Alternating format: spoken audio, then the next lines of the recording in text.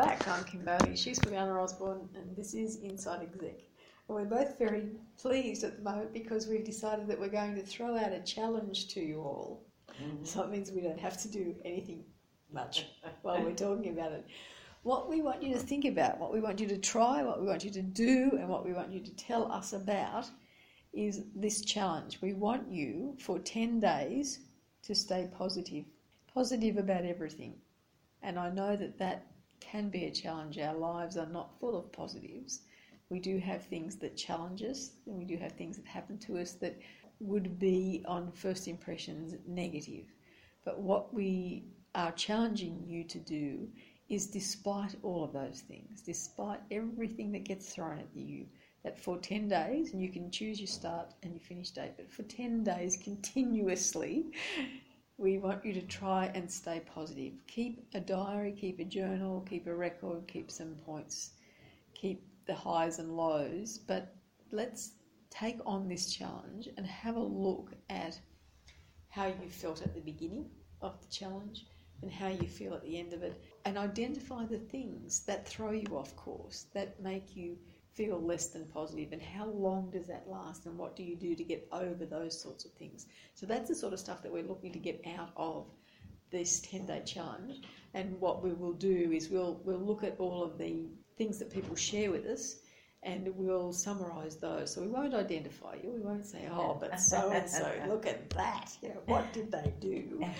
But we will look at where there's similarities, where there's differences, where people have come up with innovative ways of dealing with the challenges that they've had to face to remain positive or to stay positive for that 10-day period.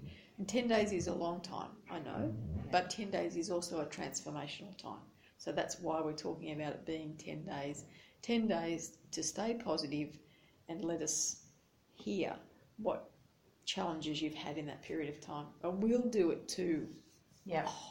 Now, it is a challenge, but it's she'll want reward at the end of the day. No, to me, it depends on the person. To me, this one is easier than going without alcohol for a month, for example. So that's a challenge.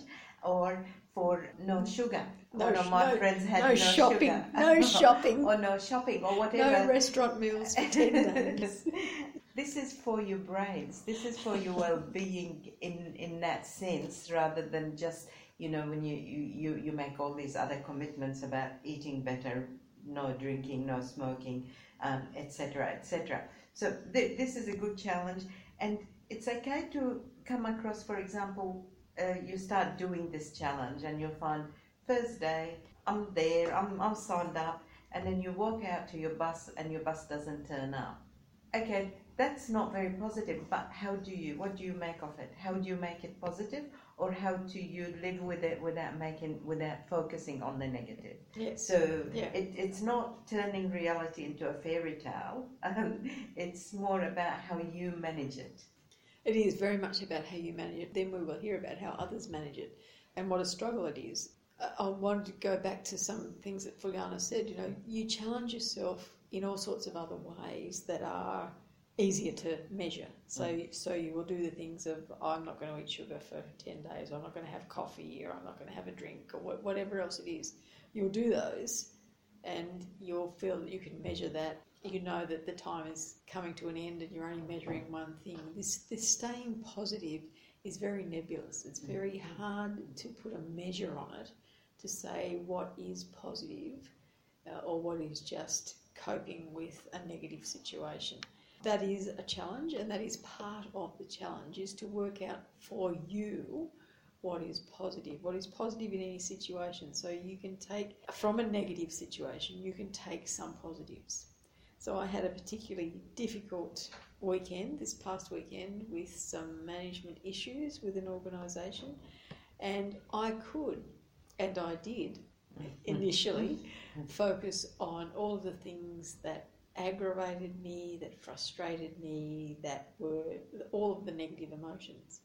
But if I put it at arm's length and I think about it in different terms, so if I think about it, not thinking about it on a personal interaction level, but thinking about it in a role of being a consultant, then there were some positives that came out of it. I learned a lot about what some people are like in certain situations. And so now I am armed with that experience and that knowledge, and I can approach the next time that I have interaction with them a different way.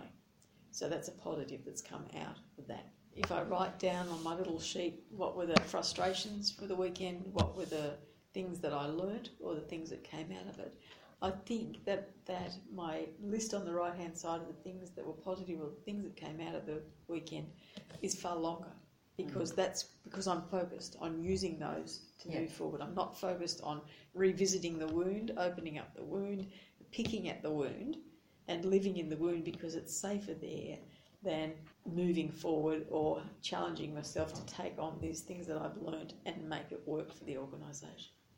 So that's the sort of stuff we're looking for. No matter how bad the situation is, the minimum positive is that you learned from that experience. You had that experience and you gave yourself permission to be in the driver's seat and turn it into whatever you want to turn it into. Yeah. I know that this is going to be a big challenge for some of you, and can I also share with you something very personal that illustrates how this can work for you. My mother passed away not suddenly, but whenever it happens, it is a wrench, as you would understand. And I was devastated, and I was really struggling to come to terms with it. I got a phone call from a friend who I hadn't seen for a long time, probably 7 or 8 years. And she made the effort to actually call rather than she had sent a message, and she'd done all of the other electronic communication things and sent a card and all of that. But she called. And the phone call, just the fact that she called and she was upset, and I felt that I needed... what I wanted in that moment was the interaction with her. And out of that phone call came a hugely positive experience of having reconnected with her. And so out of that activity, which was very negative, and I could have stayed in that negative space, I had on that day a positive that I could focus on. So there's nothing that we are challenged with that we can't find a positive from in some way. So don't be bogged down by the what-if scenarios, but just take each day as it comes, look at what's happening, and just challenge yourself to stay positive out of the situations that you're in. So there it is. That's the challenge. We'll have some details at the bottom of the post about how you can get in touch with us and send us in your summary of your 10 days, and then at some future date we'll do our spin on all of the results that we get. But for now, take up the challenge, 10 days to stay positive. I'm Kim Bailey, she's Fuliana Osborne, and this is Inside Exec.